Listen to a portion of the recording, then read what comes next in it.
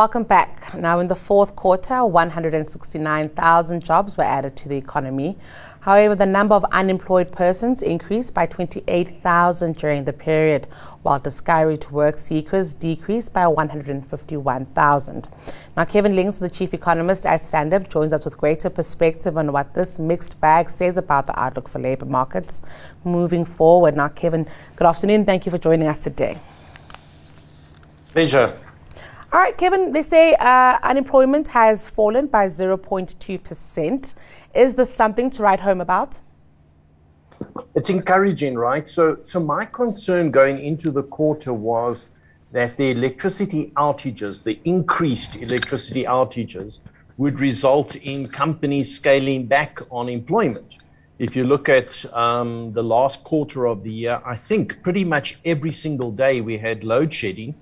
And so you run the risk that more companies fail. You run the risk that business decides we can't cope, we have to cut costs, and one of those costs could well be in the labor market. So there was a worry going into this data that the unemployment rate would get worse and that we'd see a decline in the number of people employed, and that didn't happen.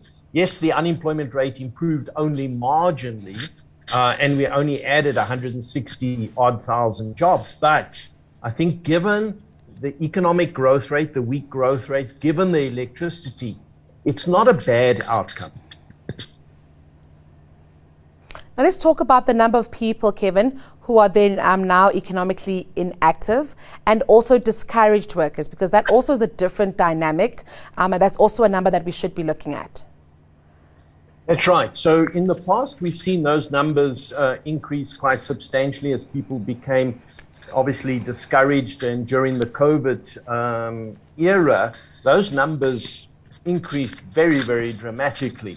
And we suspect there may have been some distortion to the data in terms of how the information was collected. Mm-hmm. But as the economy has opened up, the employment numbers generally have got better. You can see a systematic hiring back of individuals, which I think is very encouraging. Mm-hmm. Yes, it hasn't been a complete improvement in terms of the labor market, and we've still got significant challenges, especially amongst youth unemployment.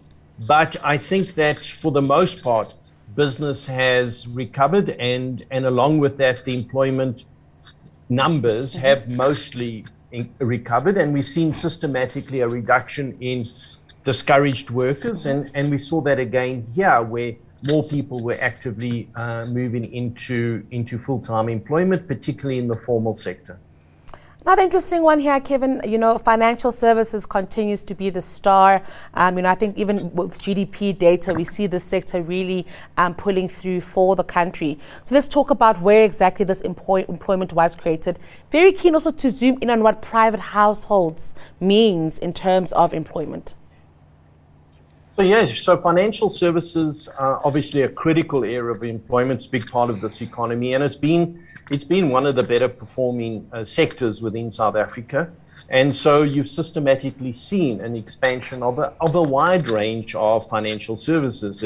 It's not just within the banks, it's much broader than that. And obviously that sector has been able to systematically increase the number of people they employ over a number of years. That doesn't mean that it's exceptionally vibrant, because mm-hmm. ultimately, in order for financial services to do well, you need a broader economy.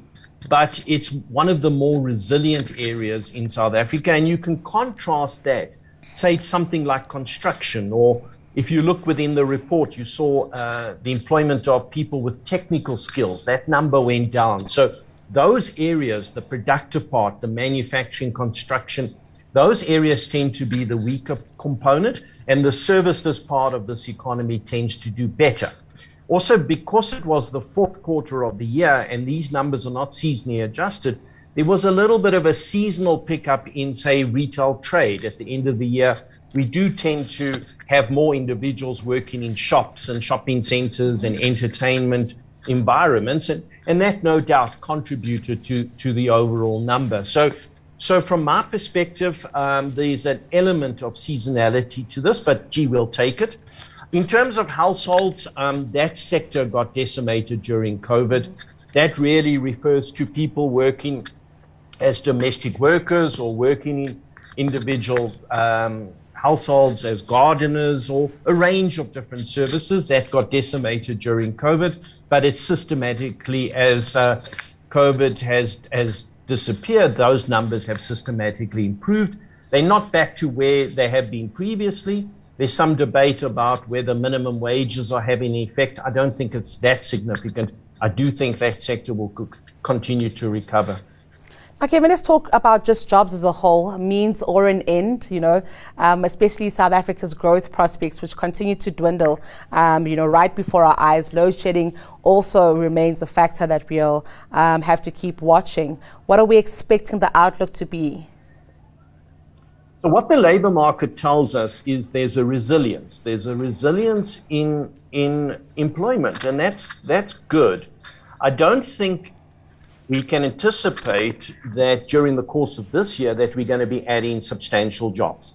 That's very unlikely. We're not expanding in terms of fixed investment. There are a couple of sectors related to solar investment, etc. Those areas will pick up a bit, but in total, I don't think we're going to see substantial increase in employment. But importantly, what the data has been telling us over the last couple of quarters is that despite the load shedding, despite the electricity, despite the weak confidence, companies are not scaling back on a large scale their employment base. And I think that's got to do with companies recognizing that skills are difficult to come by. You don't simply want to reduce your staff and then find that you've got a better environment and try and hire those people back.